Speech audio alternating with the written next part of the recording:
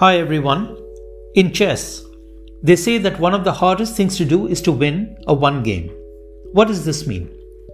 It means that even though during the game you are ahead and winning, the fact remains that you still have to actually win it. And this can prove to be a very difficult thing to do. And I have personally experienced this many times while playing chess.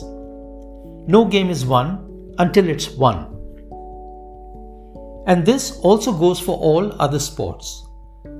In boxing, you could be leading all the way and winning on points by a huge margin.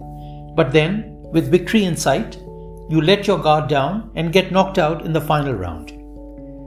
This has happened to Frank Bruno, who, after winning the first 9 rounds, was knocked out by Bone Crusher Smith in the final round. In tennis, you are way ahead and on match point, but you end up losing that match. This has happened again and again. And at that particular time, there could be a number of reasons for this.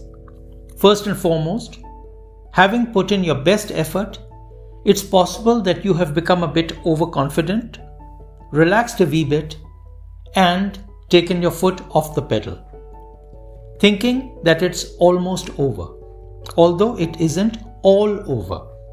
On the other hand, your opponent, who is on the ropes and has nothing to lose at that stage, starts going for her shots and starts putting in every ounce of her energy. And that upsets the rhythm and momentum that you have become used to. And having once put in a lot of effort but then taken your foot off the pedal slightly, it becomes very difficult for you to get back to that same mental state that you were in just half an hour ago. To close out a game that you should win is an art. It's a mental state of mind that every athlete must develop.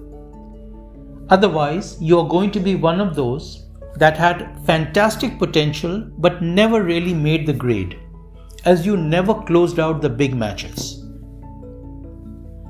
And while this happens in team sports as well, it happens more in individual sports, as you are alone on court with no teammates to back up each other and get you back on track when you start easing off.